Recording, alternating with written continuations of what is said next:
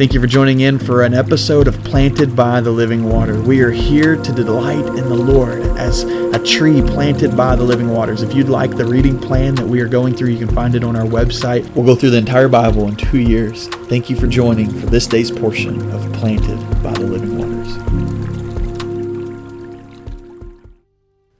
All right, this may be the most interesting scripture you have ever heard. And so Psalm 58, here we go. It says, "Do you really speak righteously, you mighty ones? Do you judge people fairly?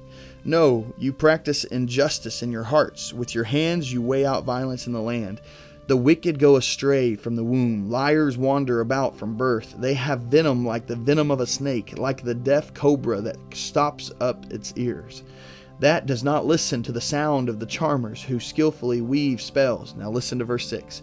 "God, knock the teeth out of their mouths. Lord, tear out the lion's veins from the young lion's fangs.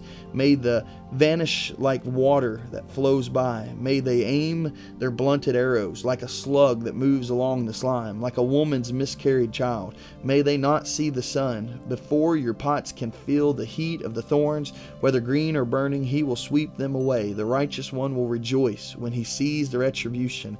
He will wash his feet in the blood of the wicked. Then people will say, yes, there is a reward for the righteous. There is a God who judges the earth." Like I said, this may be one of the most interesting scriptures you have read. We're literally seeing someone praying, God, knock their teeth out. Knock their teeth out of their mouths. Now, if we're being honest, we've all wanted to pray that. God, knock the teeth out of their mouths before. I know you have. I know there's people in your life that's come up and that is your prayer. That is your thought. But then you don't know if you should really pray that or not. And I want to talk to you about it for a moment. Should we pray, God, knock their teeth out? And I think here's the reality of it. What we're reading is a lament. It's a lament of someone who is just struggling against the injustice in their life, against the evil that surrounds them. We see it a lot in the Psalms, just lamenting against the evil world and those that prosper, that are evil, those that tear down the righteous, those that hurt those that are walking in the Lord. And we see it over and over again. And if you live in today's times and you have your eyes open, you know what the lament is and where it comes from. And so rather than looking at it as a person that you're asking God to knock their teeth out, that's not what we're doing here. We're looking at evil and the wickedness of the world in general, that we're saying, God, knock it out. Oh, Lord, there's personification here. Take care of it. Wipe it out, Lord. Let it flow by like the water flows. And there's this picture of just God reward the righteous and bring vengeance. And it makes sense. Jesus tells us through his word, God says, vengeance is the Lord's. And so that's a prayer saying, God, bring about your vengeance. And so here's the reality. Can we pray, God, knock their teeth out? Absolutely we can.